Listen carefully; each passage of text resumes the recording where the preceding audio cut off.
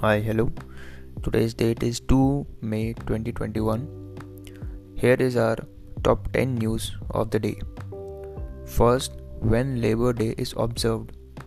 So Labor Day is observed on 1st of May.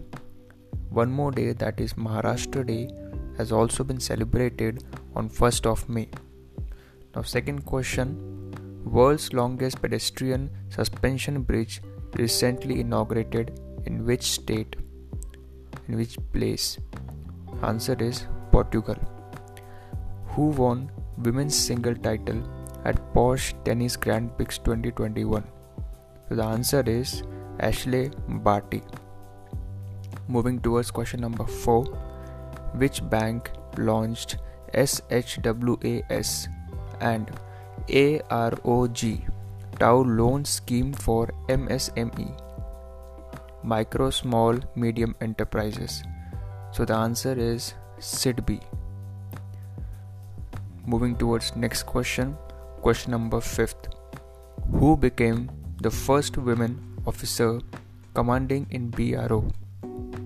Answer is Vaishali Hiwase. Now the next question number 6th.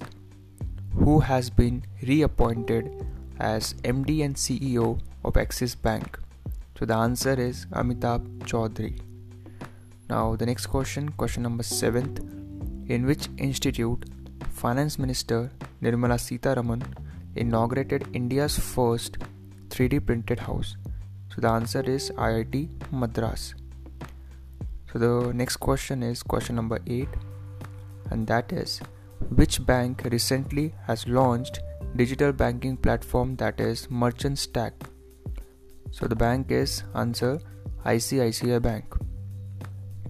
The second last question, famous TV journalist Rohit Sardana has recently passed away. He was working in which news platform? So the answer is Aaj Tak.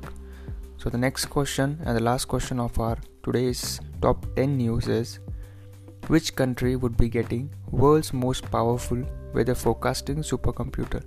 So the answer is UK. So these are the top 10 news of the day. Thank you. We'll meet tomorrow. Thank you.